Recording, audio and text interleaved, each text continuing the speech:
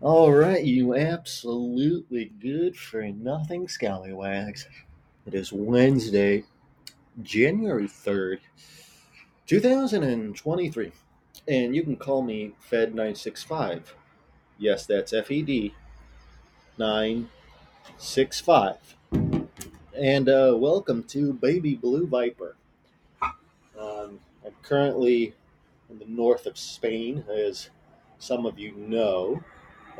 If you weren't aware of that, well, now you are, and of course, you're more than welcome to revisit, some of the earlier episodes.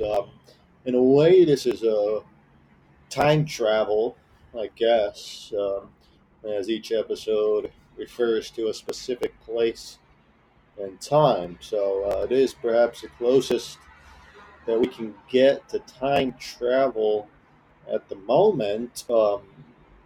Assuming that we're not talking about covert operations, um, need to know projects, Area 51, all that jazz. But those are topics for another day, and of course that's without getting into the fact that string theory, M theory, that we may be simply one aspect of infinite dimensions, blah blah blah. Perhaps there's people from the future that are here with us now. Aliens and all of that. Times arrow and perhaps exceptions to that rule. Quantum. Relativity. The list goes on and on as to what may or may not be. In fact, it simply may be just different chapters of different books. Perhaps there are words on a page that can't be read, or perhaps can't be read at this time. These are all possibilities that may lead nowhere. However, they may lead somewhere, and that's what I'm trying to tell you today.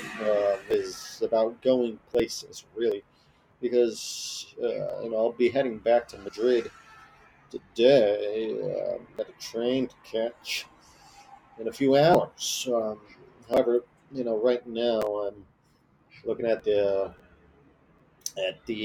um, at the sea. I was going to say an ocean. However, it's not an ocean. I don't want to dox myself more than that. I think I already doxed myself enough. I'm looking at a sea right now. I'm looking at the waves. Seems like there's a storm coming in. Actually, got an alert that there may be some severe weather. So, point is, it's a great time to be heading out, be heading south, going to Madrid.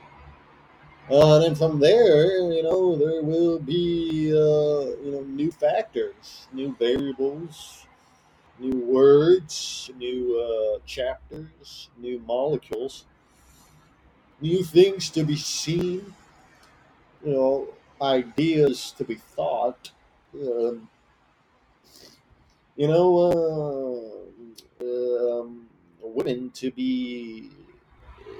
Well, I'm not gonna get into that today. I really wanted to keep today's. Well, I guess I really wanted to keep today at a more scientific level. However, I guess that is part of science as well. Biology, mating. Yeah, so yeah, I guess we could get into that today if we wanted to. And perhaps we do want to, because at the end of the day, that is perhaps what it all comes down to, mating. It is one of the drivers of life. Um, Perhaps it is actually the principal driver of life. That and, of course, the search for food and shelter. Uh, really comes down to that. I am not a biologist, though, so Any biologists here would like to raise a hand, I can call on you, and I hope you have some input. Um, but if I'm not mistaken, again, I would like to hear what the biologists think. However, it does seem to come down to the search for food, shelter, and mating in order to propagate the species. This what life seems to boil down to those three driving factors. And again, I'm not a biologist, um, so yeah. Point is, it is Wednesday, January 3rd, 2023, and I'm about to head to Madrid. However, before that, I will be finishing my cup of coffee. This is the third coffee of this morning.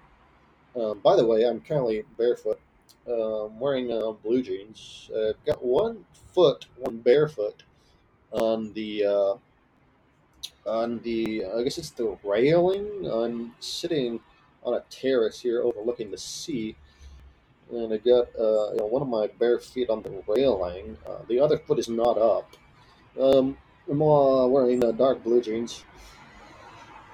I don't have a shirt on. However, I do have a light jacket on. So picture that. Picture that. Picture that. I don't have a shirt on. Don't have a shirt on. No kind of shirt is on. Bare chested. However, with a light jacket on. Okay, you see that combo there? That's what we're dealing with here today. As we look out into the great beyond, though it is not that great of a beyond. It's, I would say, a semi beyond. I'm pretty sure on the other side, somewhere over there, is England. Um, not exactly sure. I'd have to check the map, but I am in northern Spain and overlooking the sea. So I think England's on the other side. Might be completely off on that. If you're a geographist, please raise your hand, and we'll call on you in due time. There is a line. There are rules and regulations, and there is something called civil society. Though at this time it does seem that we are on the brink of an outright collapse of anything resembling civil society, and this is happening at a global level, and is happening though at various levels of intensity in various places. And I think each and every one of us knows what I'm talking about. And if you don't, well, I guess this is an intro, and do your own research. And by doing your own research, just walk around. Of course, though, if you are in one of those areas where civil society is still operating at a fairly decent level, then you know, congrats, I guess. Um, and yeah, then in that case, if you walk around, you're gonna see civil society, and you're not gonna know what I'm talking about. So in that case, I suggest you go online perhaps, and do your own research, look at what's happening in other parts of the world, pick up a newspaper if they even still make those. They do though, because I was actually at a stand recently. By stand, I mean a place where they sell newspapers, and I saw that they did in fact have newspapers, though I did not purchase one. I absolutely did not. Not to say that I have anything against the genre per se. However, I did not purchase one. Point being, my dear friend, is that there seems to be a breakdown in civil society occurring at different levels in different parts of the world. This does seem to be happening, though, of course, I may be completely wrong. And if there are any political scientists in the room right now who would like to raise their hand and, uh, clarify this, or perhaps explain it, or perhaps correct me, yeah, raise your hand and we will get to you in due time. There'll be a lot of topics to cover today. even though we are running here short on time, and um, I do want to get a run in, before I get on the train. That way, I can relax on the train, and really sink into my seat. So I would like to get a little workout.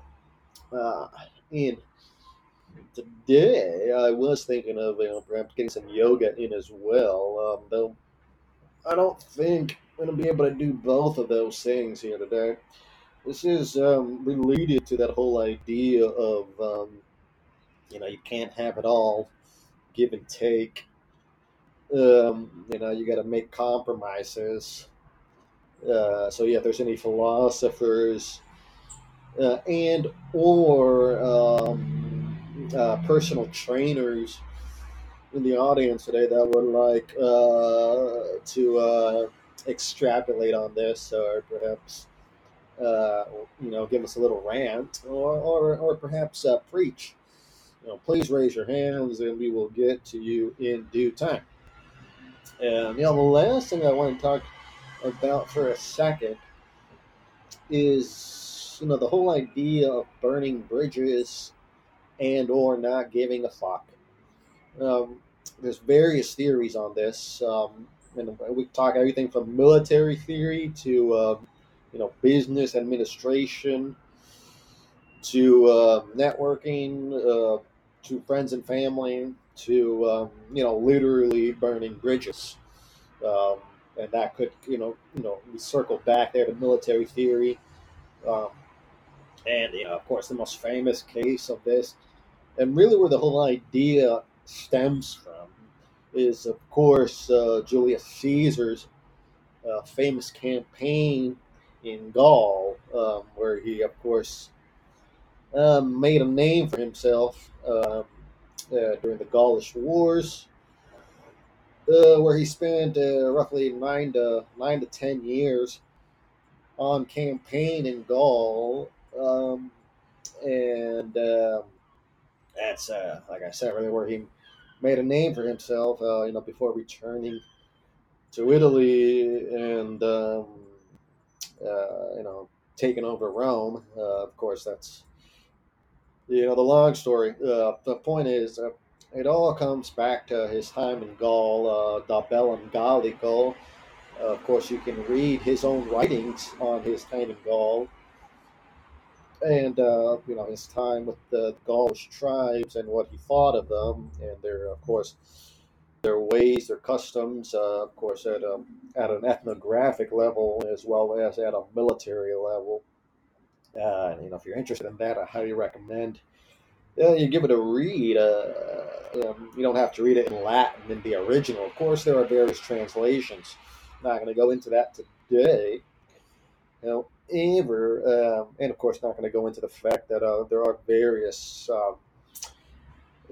different ideas as to whether or not Caesar was, being historically accurate, or if he was in fact, creating some kind of propaganda for, of course, the Roman citizens back home in order to, to get more money funding for his campaigns.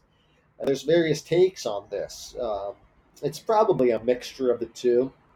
Uh, it does seem to be the case that the Gaulish people were in fact extremely different. Let's put it that way, different than the Romans of the time. And of course, the main points of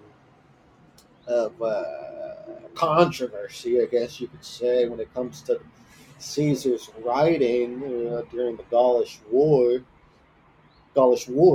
is his. Well, it really comes down to the fact of, did the Gauls engage in mass human sacrifice? That's really the whole topic that really spurs any kind of debate. And of course, if there's anybody in the crowd that would like to contest this point, please raise a hand, and we'll get to you in due time. Point is, and, and it really comes down to the fact of, did the Gaulish people engage in mass human sacrifice? If you ever heard of the Wicker Man, actually, the Wicker Man is the effigy, which Burning Man, the what's it called, the festival. The festival is in a way related. That's where it comes from, basically. If you trace it far back enough in time, you pull the thread on it. The Burning Man effigy, at the end of the festival, uh, the Burning Man is burnt. It's a huge effigy in the middle of the desert there, and it's lit on fire on the last night of the festival, if I'm not mistaken. And where that comes from is actually from the Gauls. And of course, without getting into too much into the detail here, I don't want to step on anyone's shoes, let alone Caesar's shoes, because he did the first ethnographic study of the Gauls. Who are the Gauls exactly is a very widely studied subject as to the fact that if they are not Celts or not, and the the prevalent idea is that they are Celts. The Gauls were Celts, if I'm not mistaken. It's been a while since I've looked into this, but they are not solely Celts. I think is the prevalent idea that that the Celts were Gaulish, but that the Gauls also were not only Celts, or perhaps they were a federation of Celts, even though not it was a decentralized federation. Though there are theories that it was perhaps more unified than we give them what's it called, credit for. So let's just say now, like I said, I may be completely off the mark here, but let's say for brevity that they were Celts. That the Gauls, let's consider them Celts. However, there are, like I said, there are various ideas about if they are or not Celts, and how closely related they are to the remnants of Celtic civilization in northern Spain, and of course in England and Ireland, and yeah, Scotland, and of northern France, and southern France, perhaps. This, of course, goes into that whole idea of are they Gauls or not? Because, of course, the Gaul territory that we're talking about is mainly France here, and yeah, so the question then gets complicated, and of course we left off, of course, northern Portugal as well, and where does the Celt begin and the Gaul end, and where does the Gaul begin and the Celt end? Or perhaps they are one the same. Point is, my dear friend, is that the Burning Man effigy comes from, let's say, the Celtic slash Gaulish tradition of the Wicker Man. And the Wicker Man was an effigy, wooden effigy, that was constructed in, in various places, and it was filled with living human beings. As to the fact of, were they captives or were they volunteers, don't know enough to say, but they were alive when the effigy was set on fire. Okay, this was, from what I've read and heard, a fairly common Gaulish slash Celtic practice that might have been you know uh, done for religious purposes, perhaps for during wartime, perhaps to appease the gods, perhaps for what's it called? What's it called? to spur the the growth of crops, for those kind of purposes, livestock, hunting practices, to appeasing the gods. And I think it pretty much comes down to that. Um, Point is that so the difference between the Burning Man festival now and of course the original Wicker Man is that, and as far as I know, human beings, live human beings, are no longer placed in the effigy when it is set on fire. As to whether or not this is progress, as to whether or not this is a good or bad thing, I'll leave that up to to you, to others, or perhaps I will leave it up to myself and I just won't tell you, or perhaps I'll tell you in the future when I feel like it. I don't know. Just That's just the point that we're trying to make here, and as well as I gotta go here soon. I'm trying to wrap this up, but point is that was one of the things, these kind of practices that Caesar was writing about when he was on campaign in Gaul. Without getting into the details of the genius of Caesar, um, uh, for, the controversies is how realistic were all these practices and whether or not the Gauls did engage in them, and to what extent human sacrifice was used. Of course, the Wicker Man being simply one of these practices. Many others have been studied. There have been found mass graves that have pointed to human sacrifice by the Gauls.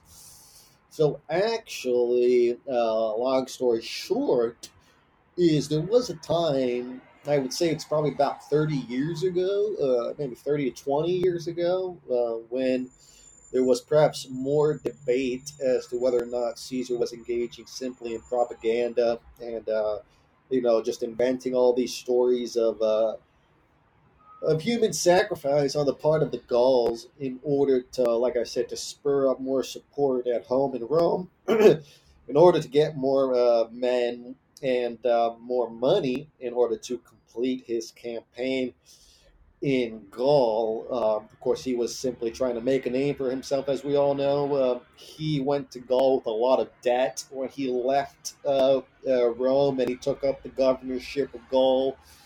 And of course, his idea seems to have always been to eventually make his way back to Rome, which, of course, as we all know, he did. And then becomes the Caesar that we all know. So long story short, is that 30 years ago, there was more debate, and I would say more people thought that, or were leaning toward the idea that perhaps it was merely propaganda.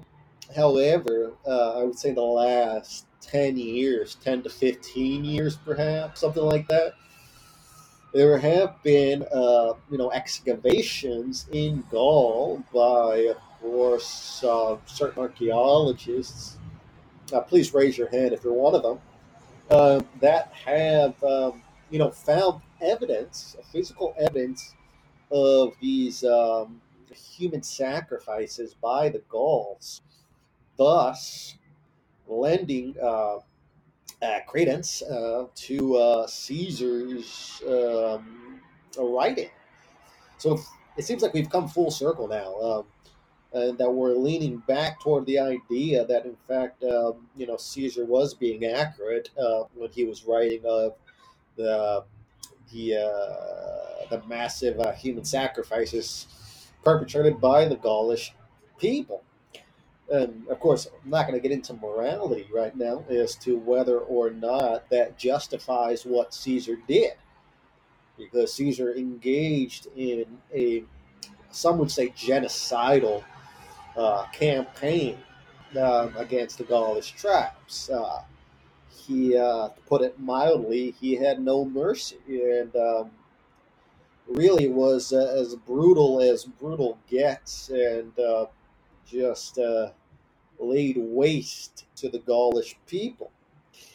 And yeah, by any standard, what he did in Gaul was, yeah, man, I'm not going to go into it. Point is that morality is a question that we can think about all day. We can think about, on one side, human sacrifices, and is that good or bad? Were the the Gaulish people slash the Celts being righteous? Perhaps that's the wrong word. Being morally correct. That's probably the wrong idea too. Point is, were they good or bad people? And was Caesar good or bad? These are just ideas to think about. And lastly, before we wrap up here, I did want to, go, circle back to that idea of burning bridges. That's how we got onto the topic, if I'm not mistaken. And it's the fact that, what's it called? It's the fact that Caesar, during his campaign in Gaul, um, also burnt some bridges, literally. And this was, I don't remember the name of the river. You're gonna have to look it up for yourself, buddy. But there was a moment during his campaign in Gaul where he had to move his troops across a river, and they constructed these bridges. Not getting into deeply, you can really look it up for yourself if you read to this. But the Roman army, specifically, of course, the legionnaires themselves, these are the name given for the the Roman soldiers, were known to be extremely adept at construction.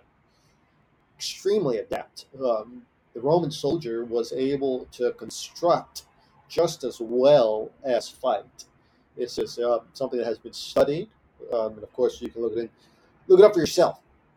And of course, Caesar's campaign in Gaul is an extremely what's the word? A good place to start if you want to look into the ability of the Roman army to construct fortifications on the go and at an extremely fast pace. They were able to erect fortifications within days, on occasion within a night. It's amazing what they were able to do at an engineering level. Of course, we all know Rome's engineering genius, so we don't have to get into it too deeply.